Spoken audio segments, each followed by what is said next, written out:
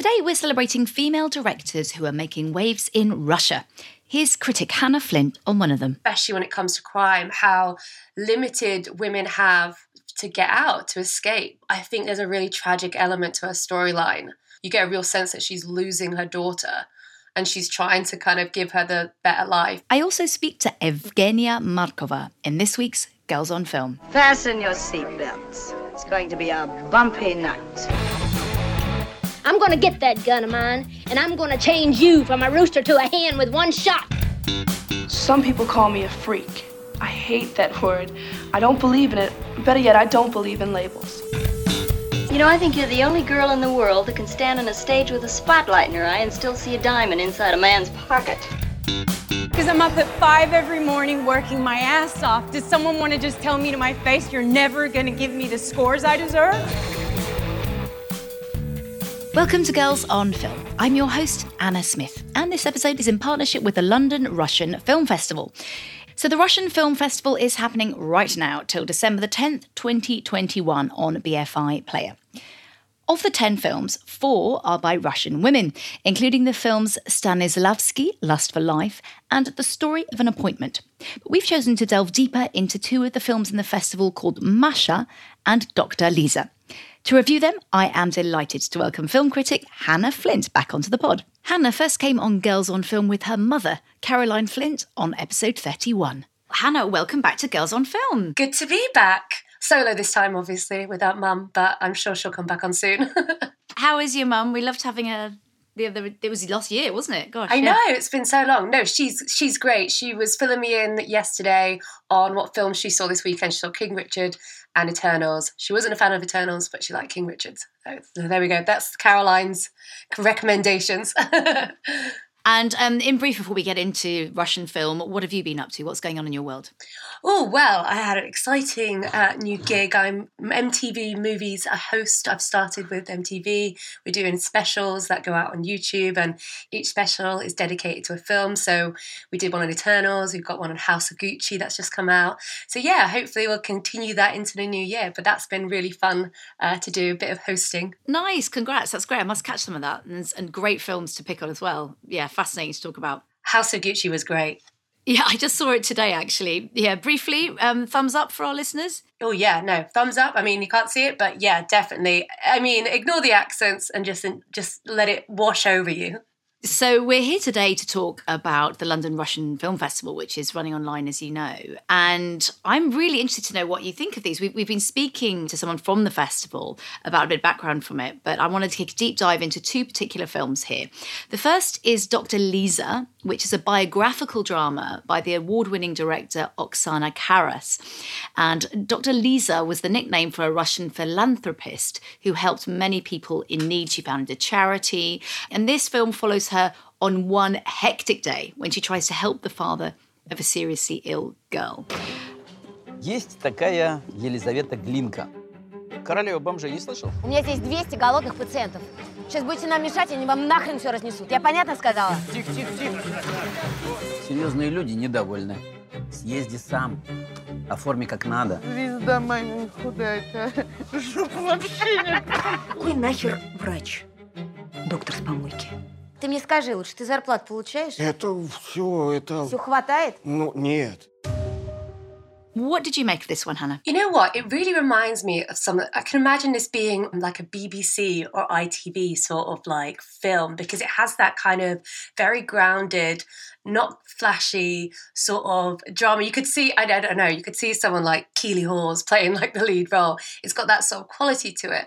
I really enjoyed the fact that it was in like one day. It kind of meant the stakes were there and you really kind of understood what someone like this woman, Dr. Lisa, would go through. I mean, it just seems like she was being pulled every which way. I suppose for me, as someone who has no idea who this person is, I think it really gave a good sense of what she does, what she needs to do, and also creates a really good impression of like the systemic problems that occur when it comes to healthcare, but also homelessness as well. I thought it kind of hit a lot of key themes and points that, as much as it's a biographical drama, it's also got these really, I suppose, grander themes about our society and how we kind of, it's not always fit for purpose. Well, it was fascinating to see that, wasn't it? And like a lot of films in this fest, it's kind of opening our eyes into contemporary Russian culture in a way that, I mean, I haven't been to Russia for kind of 15 years, or more.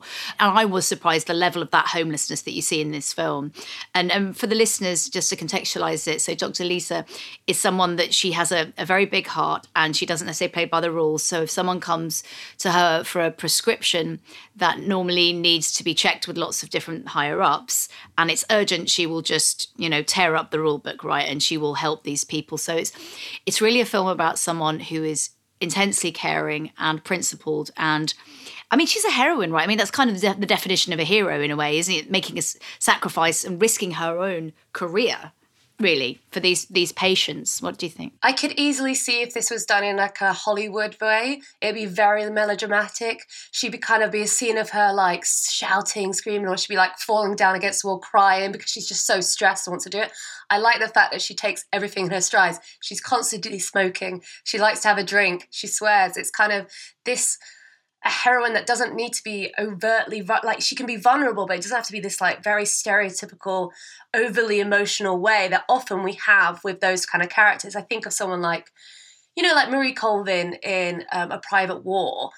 She's an amazing character, and I think, and like real person as well, who did all these amazing stuff. She's a humanitarian, as with Dr. Liza, but there are a few times in that film where it felt like, oh, this is playing into very weird stereotypes about how women in like, I suppose, masculine sort-centric kind of stories are meant to kind of be seen. Yeah, I really like what you said about that, and as her a character who's complex and interesting and relatable rather than just this like kind of, heroine, or as you say, a woman that has to play in a man's world and has to be a certain way. And what did you think of the central performance? Yeah, I mean, I've never met this actress on screen before, and I suppose like you, I've opened up my eyes to Russian cinema, which obviously, for my own sins, I have not explored, so I will be exploring for one BFI player. But yeah, I think it was this quite understated. She has such brilliant eyes that quite emote quite a lot. Towards the end, there's a scene where, not to give it away, but there's a scene where she realises that like a kind of friend has nearly kind of done one over on her. And there's not really much said in it, but you just see in her eyes how hurt she is by it. But she's also like, okay, that is what it is. But then I suppose throughout the film, what you realise is that she's the one kind of double-crossing as well. She's the one who's kind of, making promises. So in a way, it's not trying to, I suppose, she's very good at kind of getting you on side, but also like recognising that she's just a real woman who has to do what it takes to get the job done. And, people are in pain and they're dying. And, fundamentally, I suppose it's like the ends justify the means. I think that's fun to say, especially when the ends are so human and trying to help, charitable. What genre would you put this in? Because when you're talking about it there, you're bringing out the thriller elements, but I think there's also a little bit of dark comedy in here. I think some of the scenes where, there's one scene where I think one of the homeless people wants to get a certificate, and then they turn up this kind of businessman in his like very big suit, and he's coming in and he's giving them the certificate, and it's just one of those moments where it's just quite like, I mean, I wouldn't say it's dark comedy, but there's the kind of comedic tinge to it where there are moments of levity, and I think in a way you need it because it's quite harrowing. I mean, I feel for me, I once did an overnight for Crisis at Christmas.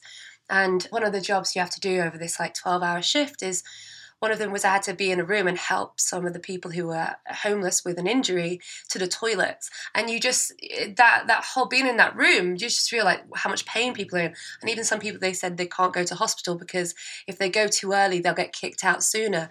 So they want to make the most of staying in this place. And I suppose that what I kind of gathered from here is that there's, the moment where they go to a homeless area and you see the visceral, brutality, what it takes when you're living on the streets. But there's still that moments of levity where, she's saying, oh, you haven't got a bum, like to Dr. Liza. So it's like, you know, it's really important to show the kind of dart and despair, and I suppose the harrowing, but also that there is a sense of humour, and actually sometimes people just need that. Let's be human and accept that they are just statistics. They are real human people with vast range of human emotions as well. Yeah, I find it a very accessible film despite the dark subject matter. So I think, I would agree. I definitely want to recommend if you want to learn more about that culture and see the story of a real heroine, quite frankly. Amazing woman. So our second film is Masha. Now, this is a crime drama and it's a debut feature by Anastasia Palchikova. And it's produced by the creators of To the Lake, which is big on Netflix in 60 countries, apparently. So this tells a story about 13-year-old Masha, whose world is unexpectedly shattered when she learns the criminal truth about her friends. So basically, it's very much her point of view, isn't it? And that's what I loved about this. It's the point of view of a girl who is coming of age and suddenly realising that a lot of her male friends and family members are in a gang. And they are doing very bad things. My godfather was the head of the local mafia gang. He took care of my problems.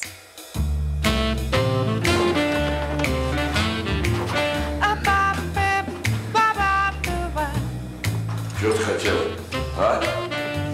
Автобус взять. Пошли. But you see, he caused all my problems in the first place. Ты что тупая, что ты ржешь? Молчи, сука, я сказал. Здорово, парни. Talk to me about this one, Hannah. You know what's interesting? I don't know why in my head, but I kind of remembered like Goodfellas in the sense of when like Henry at the beginning, he's just like, yeah, I kind of know they're bad, but it's kind of like glamorous. It's kind of so in a way, Masha, she gets this privilege of she's untouchable. She's like the kind of her uncle's, favorite, niece. So it's kind of, you get this element of like, it's easy to kind of, I suppose, not really pay attention. Also, I mean, she's 12, 13, so she probably doesn't know, but she must have some sort of idea of what's going on. So it had that, and it's got that kind of, I suppose, because it's kind of gangsters as well. So there's that, I felt that sort of element. That reminded me of it a fair bit. I really enjoyed that perspective because normally, again, on gangsters type stuff, it's always like a coming of age about some kid. Does he get made or not? Whereas this is about this young girl who wants to do stereotypically girl things, even though she's in this very violent environment.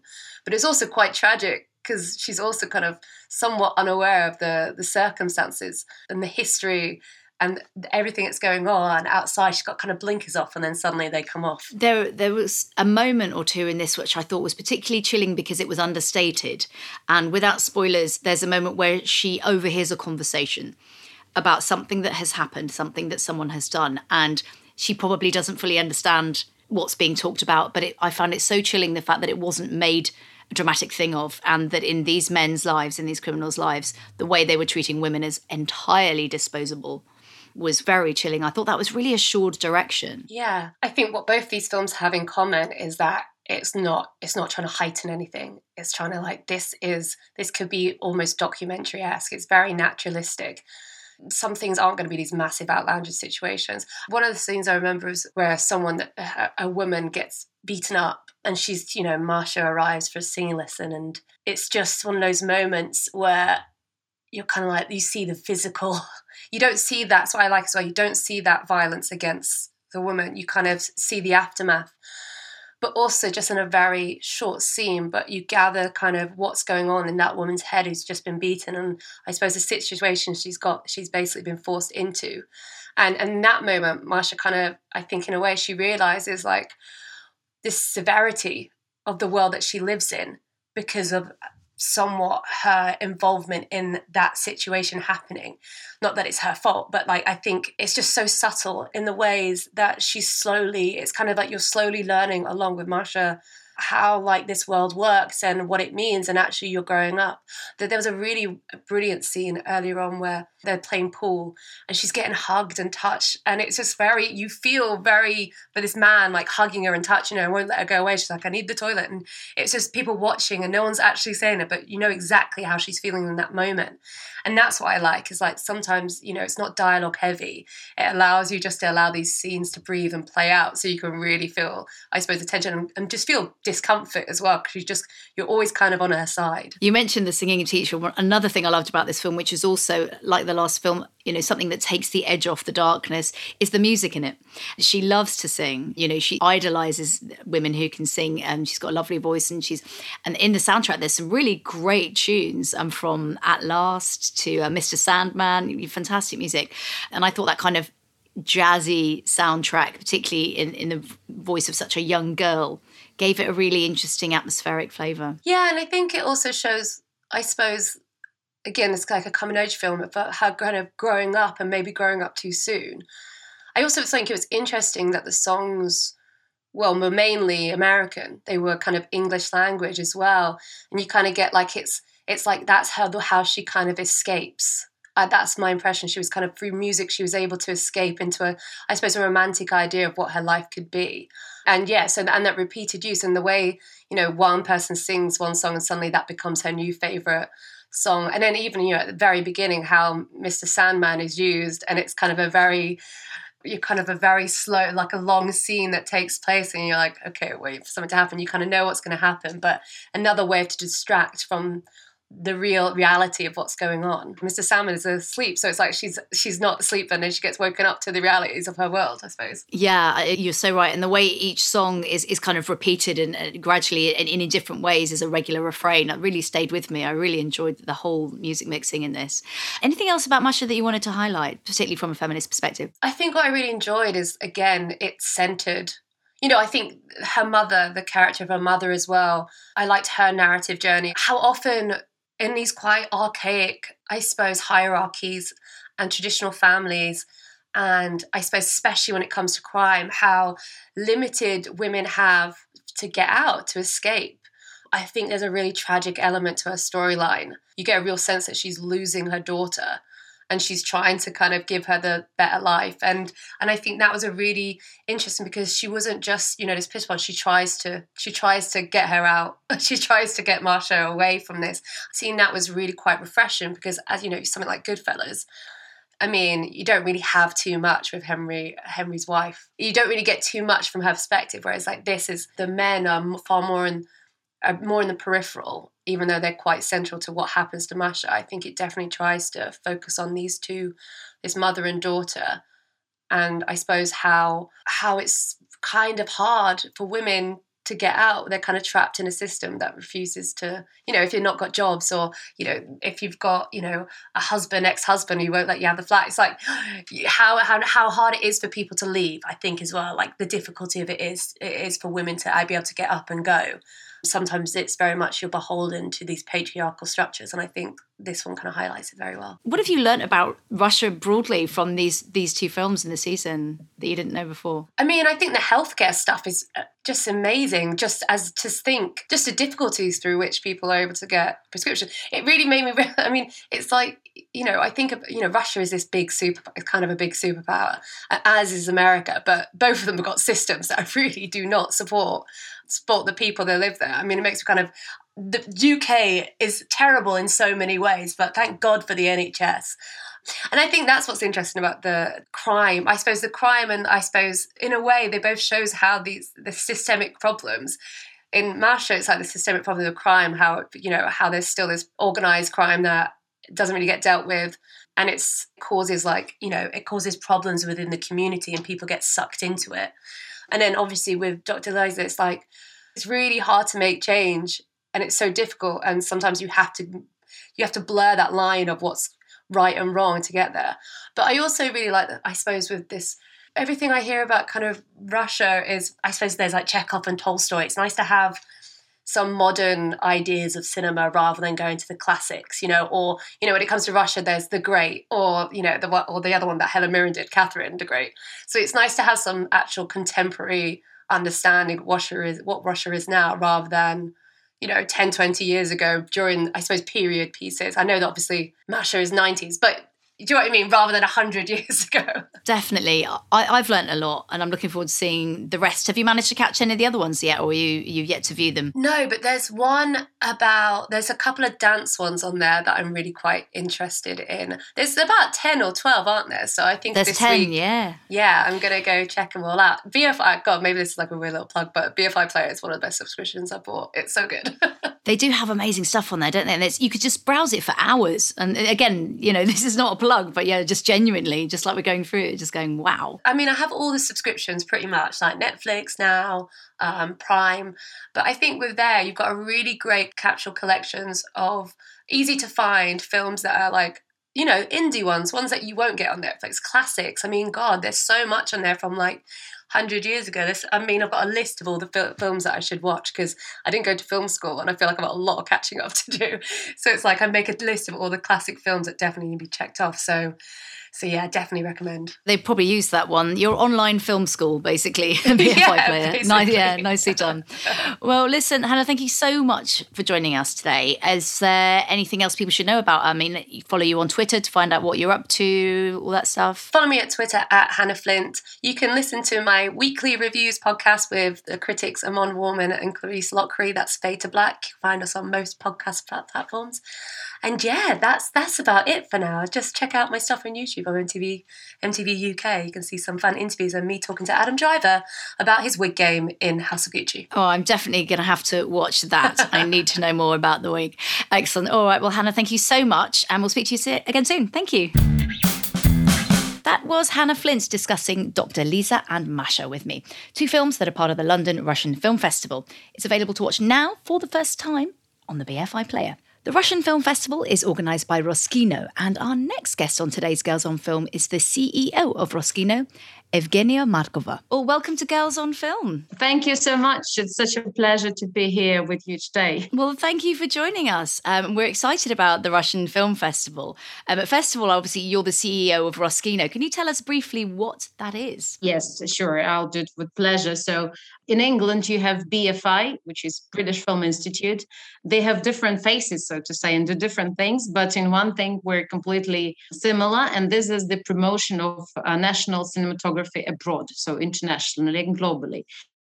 Roskino is doing. Roskino is the local domestic name. Since this year, what we do is mainly we do under 2 different brand names. One is Russian Content Worldwide, and this is basically mainly to B2B, business-to-business audience. And our consumer experience we bring under the brand name Russian Film Festival. And this is also the name and the project which we are doing this year together with BFI, which we're extremely happy about.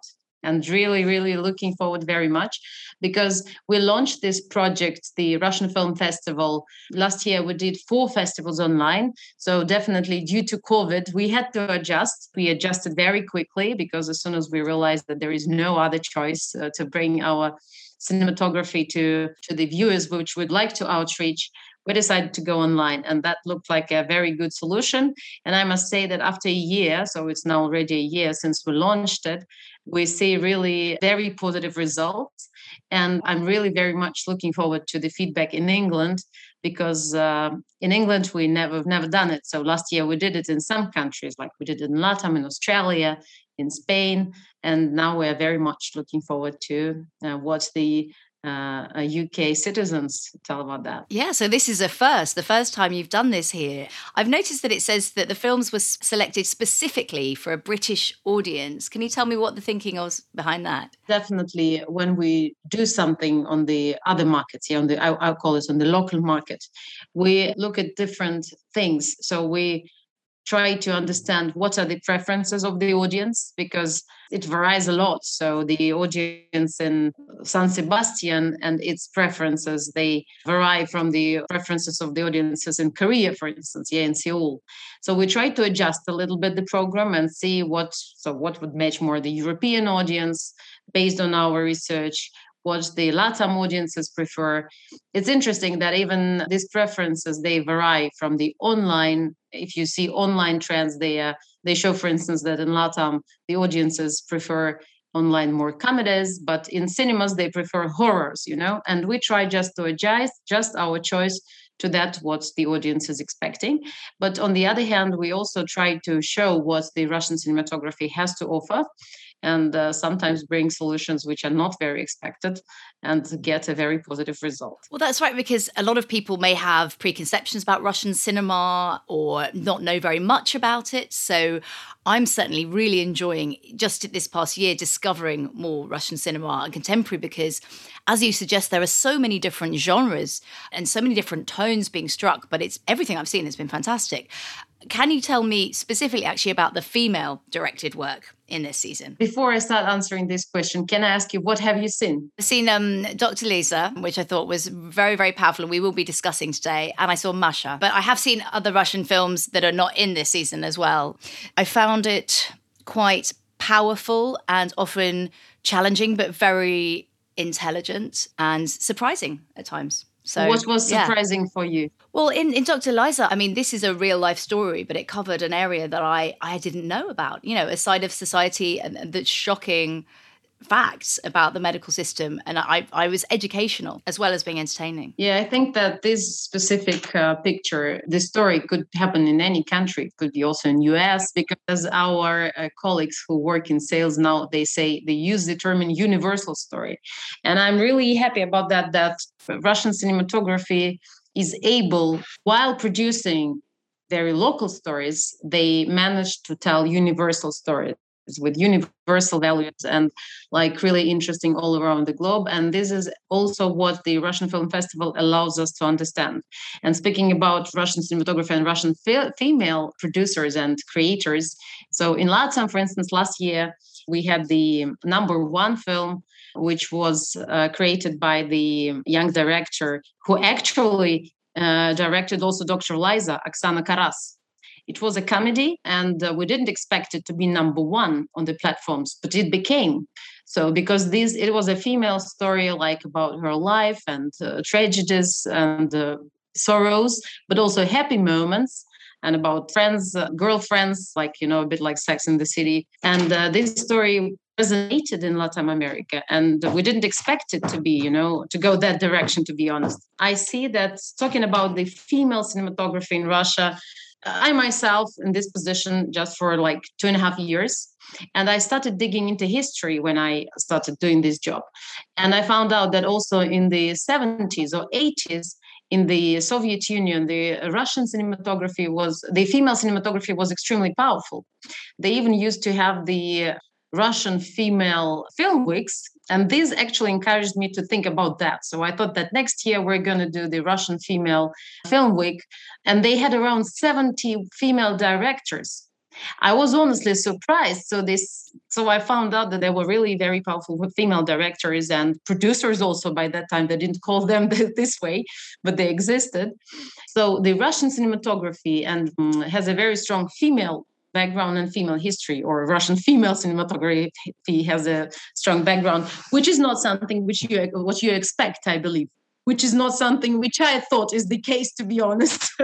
What a fascinating thing to find out. And just to clarify, when you say cinematography, you're talking about filmmaking rather than talking about filmmaking, the art. Because when we say cinematography, we generally mean the director of photography. So female directors and female filmmakers, yeah. It's fascinating. So what is the landscape like at the moment for female directors in Russia? And what is the gender balance like generally? I wouldn't say that there was some specific research. But what I see and what is the obvious trend is definitely the female creators, both directors and producers, they start coming from the art house films. From there, they are being taken, or they migrate after that to big genre movies or to series, because the series are now getting like more and more popular, not only in Russia, but also all across the globe. In Russia, we have, and this is like also surprising, we have 20 local VOD platforms, which is obviously immense and a lot. And 10 of them are really strong, and they belong to media holdings or like to bank systems. So they usually belong to some other player. Everybody is happy to work with female directors or producers because it's a little bit different view on situation. They are more gentle, they are sometimes more tender. What you also see, they are more sincere. Platforms, what is also good about them, they are ready to experiment. if regular TV channels, they're very traditional. I don't know what is the exact situation in the UK, but I would assume it's similar, and we see it also in Netflix. While VOD platforms, they allow also female creators to bring the topics which are thrilling and exciting and necessary to talk about. And yesterday I started watching also the series on the VOD platform, which is not related to our program, but it's also interesting, by Natalia Mishaninova, which is called Penguins of My Mom, about the family and mother who was taking the adopted kids, like a number of them. Exciting story, great direction, great actors playing. So it's just an amazing story, you know. And this is what you see also in our program, that as you mentioned, Masha, yeah. So it's also directed by the young Russian director Anastasia Palchikova, who is actually a very successful scriptwriter. So she's one of the known female script writers, and she's very young, by the way. And she was also a screenwriter of the Bolshoi, which is also in this program. So she did the script, and now she turned into directing films, and she's successfully working in this direction. It's based on her own experience growing up in 90s in Russia, and just she applies the female gaze to the subject of violence and crime. You know, I think it's also a little bit about psychology and about the healing process in a way, when you can speak about it, talk about it, eliminate, discuss with the audience, and bring up the topics which were the case in the past, which are not the case at the moment. Just this helps to live further, I think. I didn't know that was such a personal story. That makes it resonate even more. I mean, it certainly felt incredibly real. But as you suggest, so often we see these crime dramas from the point of view of the men. So it was really refreshing to see this from the point of view of a young girl growing up in sort of crime families, really. You mentioned that things aren't the case now. How would you describe contemporary Russia as being different to the past that's being explored in the films that we're seeing? I would say that 30 years ago, after the fall of the Soviet Union, it was definitely a challenging time for the whole country, because the country and the population has to not only to adjust to the new rules, but to create new rules. And usually in this process, there are no rules at all. And there is a kind of total anarchy.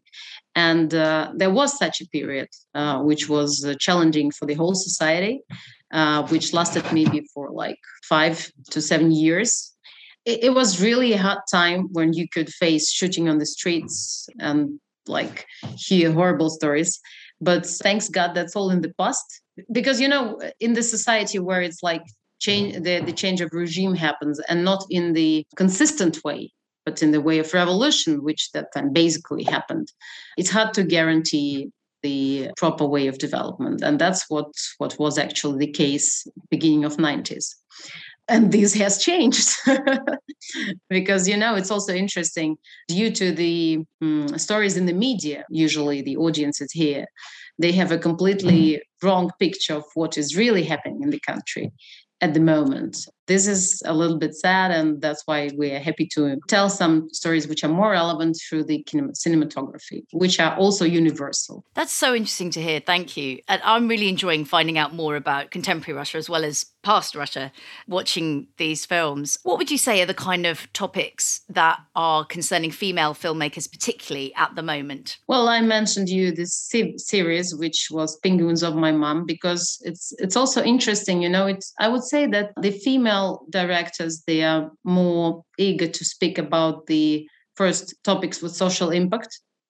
That's for sure. And they are definitely more sincere about that. I believe that they help to form the trends. Because if we take this specific series, the Penguins of My Mom, we think about adoption of kids. This topic was not popular at all, like 20 years ago, 30 years ago. It was not even topic on the agenda. And now this topic is getting resonance. It's people can speak about it more often. It's something which seems to be relevant and important. And it's also relevant and important to speak about problems which are in the society, like relationship with parents, with kids, with spouses. And it's just interesting to see how it develops, basically, that you're allowed and it's fine to speak more often. When I say you're allowed, this means not that you're not allowed by the system. It's important to understand the mentality. And if you watch the Captain Volkanogov film, This film, just to let the audience know, it tells us the story of the Stalin times. It's a horrible time when we used to have repressions and people were literally brought to the prisons. It was definitely a challenging time. And, when I was watching this film together with some European colleagues, I understood that they can't conceptualize what is the film about, but they literally can't feel it, because we can feel the fear which was there, which was installed by the system. So don't even think of speaking about certain things. And I think that the appearance of this film, Captain Volkanogov, which is, by the way, also created by the female director, Natalia Merkulova, together with her partner, Alexei Chupov, of course, but she is also the well-known Russian director. We understand that the fact that this film appears, this is the internal allowness to speak about that, because even you were not allowed to speak by the system. You even couldn't come to the idea to start speaking about that. That film is such a powerful film. And I think they wrote it during lockdown as well, didn't they? Extraordinary. Finally, is there anything else you wanted to talk about specifically with the Russian Film Festival and your hopes for how people are going to enjoy it and appreciate it online through the BFI? First of all, we bring the kind of broad scope of films. And this is the Masha, which is telling us about the past. It's the 90s. The St. Petersburg time, it's also a historical film, a siege diary. It's a very interesting film, The Last Dia Bulgari. It's a very artistic film. It's not female, but also a very interesting one. Or The Bolshoi, which tells about the culture of the country, but also tells about a strong female character. So there is actually a very much female stories in the whole Russian Film Festival, as we see now. And definitely Dr. Liza, the humorist. It's actually, now when I speak about it, I realize that there are very many historical films which belong to different different periods of history. The humorist is more about 60s, 70s. So basically, you can better understand the picture of the country when you look all of them. Also a great movie, which is called A Story of the Appointment, which is also created by a great Russian director, Avdotya Smirnova. She used to do full-scale movies, and recently she did also a great series, which is called Vertinsky. It's a story about the great Russian writer Alexei Tolstoy and his life. But it's also an amazing masterpiece because the costume works, the decorations, the historical truthness, they are really impressive.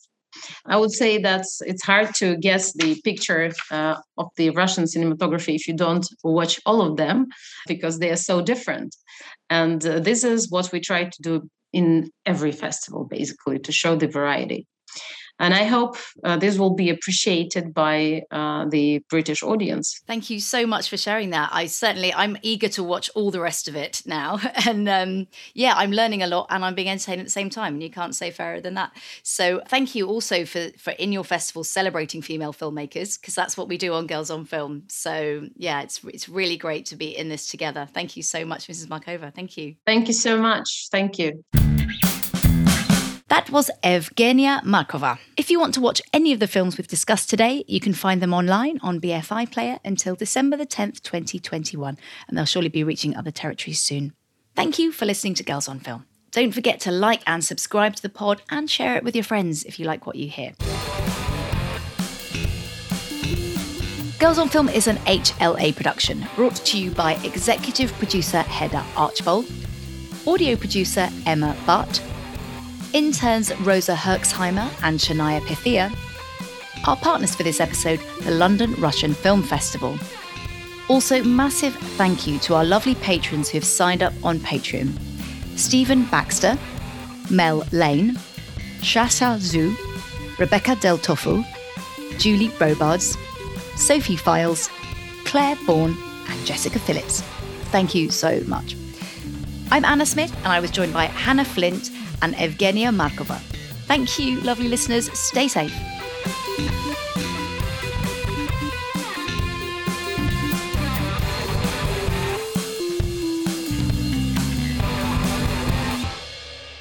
А в другой кинорежиссер. А здесь вот писатель жил.